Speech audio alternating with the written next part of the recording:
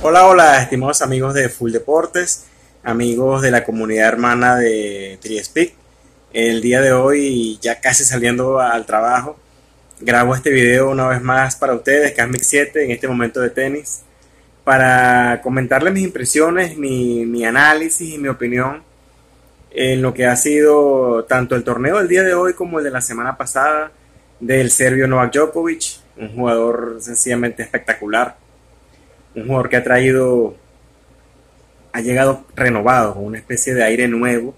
En estas 2 semanas lo ha demostrado de una manera impresionante. Ha sido maravilloso verlo desplegar su mejor tenis como en los viejos tiempos. Recordemos que Novak tiene 35 años y parece que tuviera menos edad. Quiero destacar que Djokovic, el último torneo competitivo o su gran slam fue en el Wimbledon en julio, esa final del 10 de julio contra Nick Kyrgios, donde lo superó categóricamente. Eso fue el 10 de julio, transcurrieron un poquito más de 2 meses y apareció nuevamente en la Laver Cup, invitado especial de Roger Federer, en el que jugó 2 partidos en individual, ganó uno, perdió uno, y jugó el dobles que lo ganó en dobles. Fue esa aparición que le permitió, en mi opinión muy personal, le permitió un poco quebrar el hielo, volver a las canchas. Recordemos que Djokovic ha pasado por una etapa bastante delicada con esos vetos que parecieran excusas sanitarias por lo del COVID, por su negativa a vacunarse, pero bien, ha pagado el precio, ha pagado su condena, por decirlo de alguna manera, y cuando le vuelven a permitir jugar, demuestra la calidad de jugador que es. También destaco particularmente la apariencia física que tiene, es fenomenal. Incluso le vi un poco más de corpulencia en el tren superior, un mayor desarrollo muscular en los hombros y en los brazos, y que esto le está permitiendo o se está traduciendo en un mejor golpeo de la pelota. Está acelerando mucho más y eso le permite incrementar y establecer un ritmo de juego al que los jugadores que lo han enfrentado, que han sido lo mejor de la élite, sencillamente no han podido con él. A excepción de Carlos Alcaraz, que no pudo en Astana tampoco, pero cosas del juego. Djokovic, después de esa Laver Cup, fue el 24 y 25 de septiembre, y después de eso se vino el Tel Aviv. El Tel Aviv fue la semana pasada, el Nur Sultán en Israel, en el que Djokovic llegó como preclasificado. Un torneo ATP 250, la gente o la fanaticada en la prensa, yo estuve leyendo, de que sí se impresionaron un poco porque en vista de que no lo dejaban participar en otros torneos de mayor jerarquía, siendo un ex número 1 del mundo, número 7 del ranking, y bueno, no desaprovechó la oportunidad. Estuvo cierta competitividad en ese torneo, jugó 4 partidos, inició con Paco Andújar, un español veterano al que bien se conocen, y esa final la jugó contra Marin Cilic, el croata, un jugador muy talentoso, actual número 14 del mundo, pero que contra Novak tiene un récord negativo. Djokovic tiene un dominio absoluto, casi absoluto, contra Marin Cilic. Creo que están algo así como que de 19 ganados, 2 perdidos nada más con Marin Cilic. Eso fue la semana pasada, la final fue el 2 de octubre. Esta semana Djokovic continuó con su ritmo, una especie de ritmo marcial, en el que siguió sin conceder ni siquiera un solo set.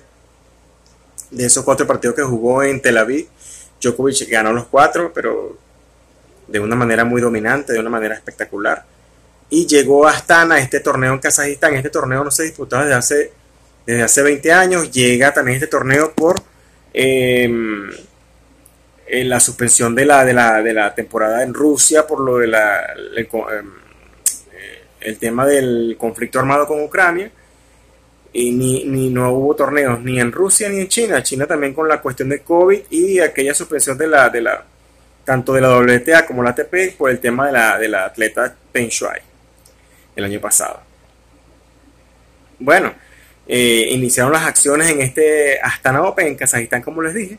Este torneo que fue subido de categoría a categoría 500, ATP 500, y que el torneo fue muy vistoso, se engalanó con grandes figuras de tenis, una constelación de estrellas, incluyendo a Carlitos Alcaraz, pues clasificado número 1 en su condición de número 1 del mundo.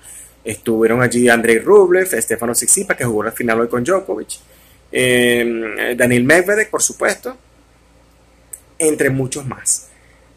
Recordemos que Rafa está con unos tiempos de día libre, le acaba de nacer su hijo, o su primogénito acaba de nacer, y Sasha Zverev está todavía con el tema de la lesión. Entonces, fueron partidos muy competitivos. El primer partido, la apertura la hizo Djokovic contra el chileno Cristian Garín. Nada que hacer, doble 6-1 con Garín. Continuó con Vasek Pisil, con el canadiense. Estuvo un poquito reñido en el segundo set, pero nada que hacer. Djokovic arrasó en todos los partidos, acumulando de manera global desde Tel Aviv y Astana estas 2 semanas. Djokovic ganó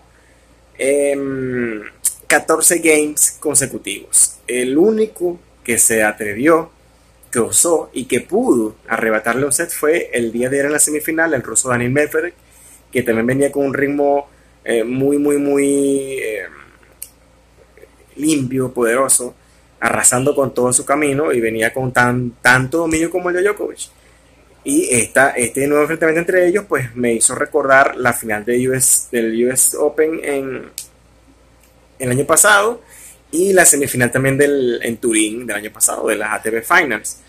Y bueno, este era un torneo donde, como lo indiqué, hace casi un año que no jugaban, que no disputaban un partido en semifinal. Djokovic, como le dije, Medvedev cortó esa racha de 14 games consecutivos y le arrebató el primer set por 6-4 a Djokovic.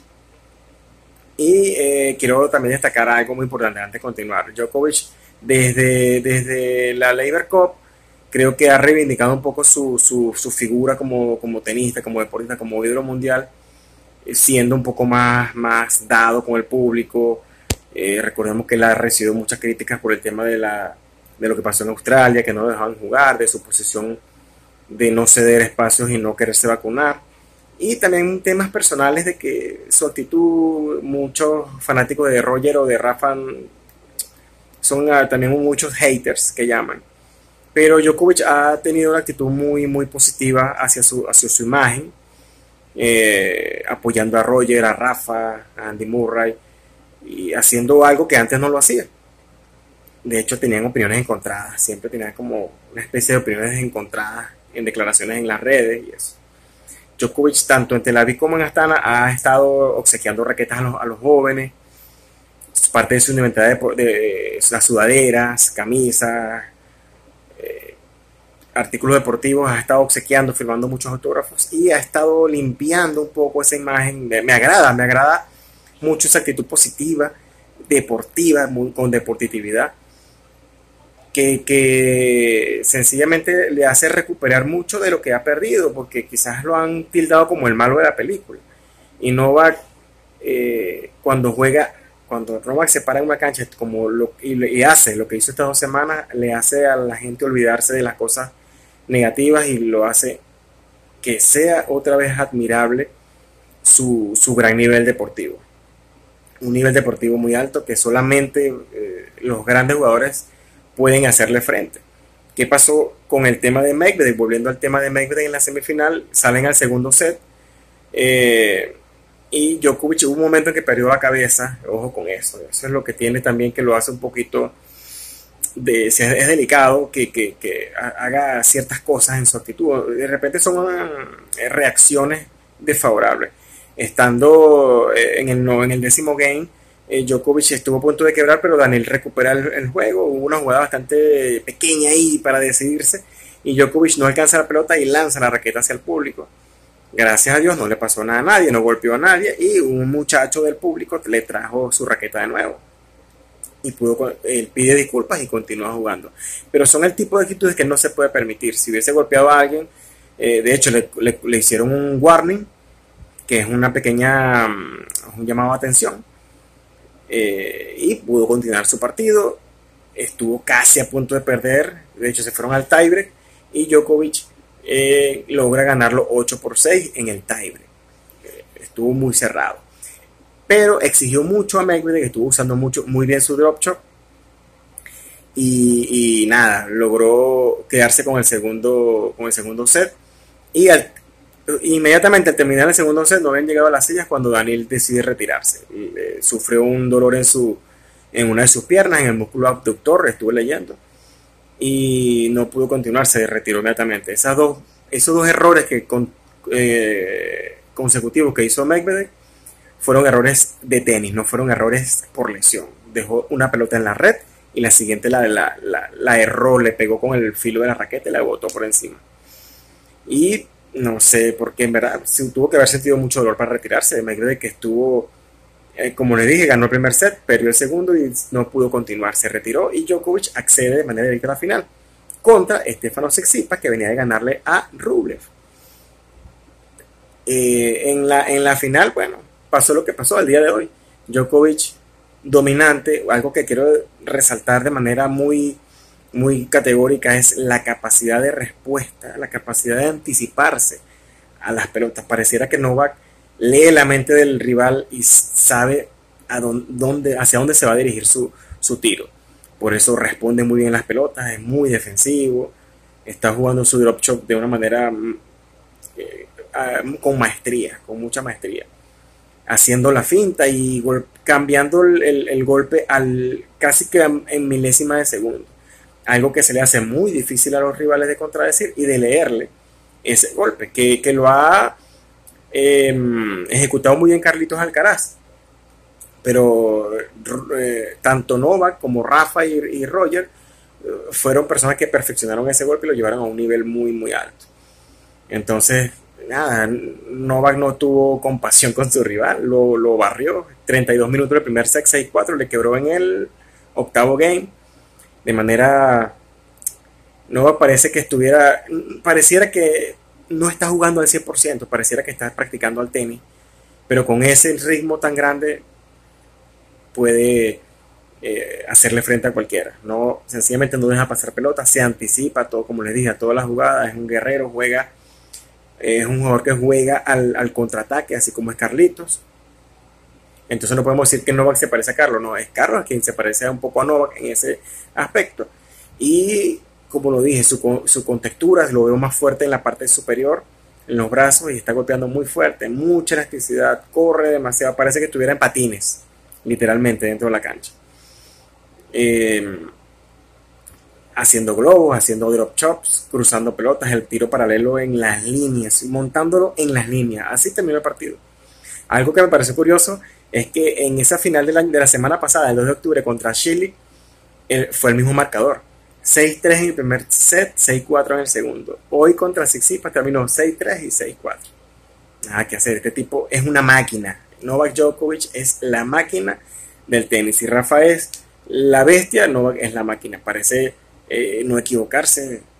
Hace su backhand es sencillamente implacable. Si le juegas 1000 veces así, 1000 veces te la va a responder. Y es muy difícil, los jugadores tienen que exigirse al máximo para poderle ganar un set. Si no, pregúntenselo a Medvedev. Miren cómo terminó lesionado por el tremendo esfuerzo que hizo al responderle todos los tiros.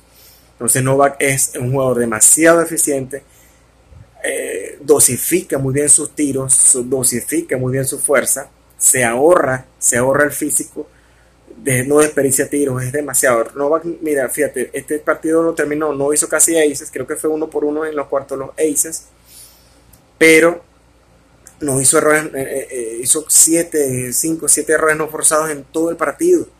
No tuvo ni siquiera en este partido final, no hubo ni siquiera una doble falta. No le permitió, Tsitsipas no tuvo chance de quebrar ni siquiera una sola vez, no tuvo ni siquiera una bola de quiebre. Entonces Djokovic termina en 74 minutos, 6-3, 6-4, y levanta su título número 90 de su carrera. 128 finales, 90 títulos. Es algo impresionante. Los números son los que levantan la imagen de Djokovic y de esa manera tan con tanta maestría de jugar al tenis. Felicitaciones para Novak, clasifica in extremis.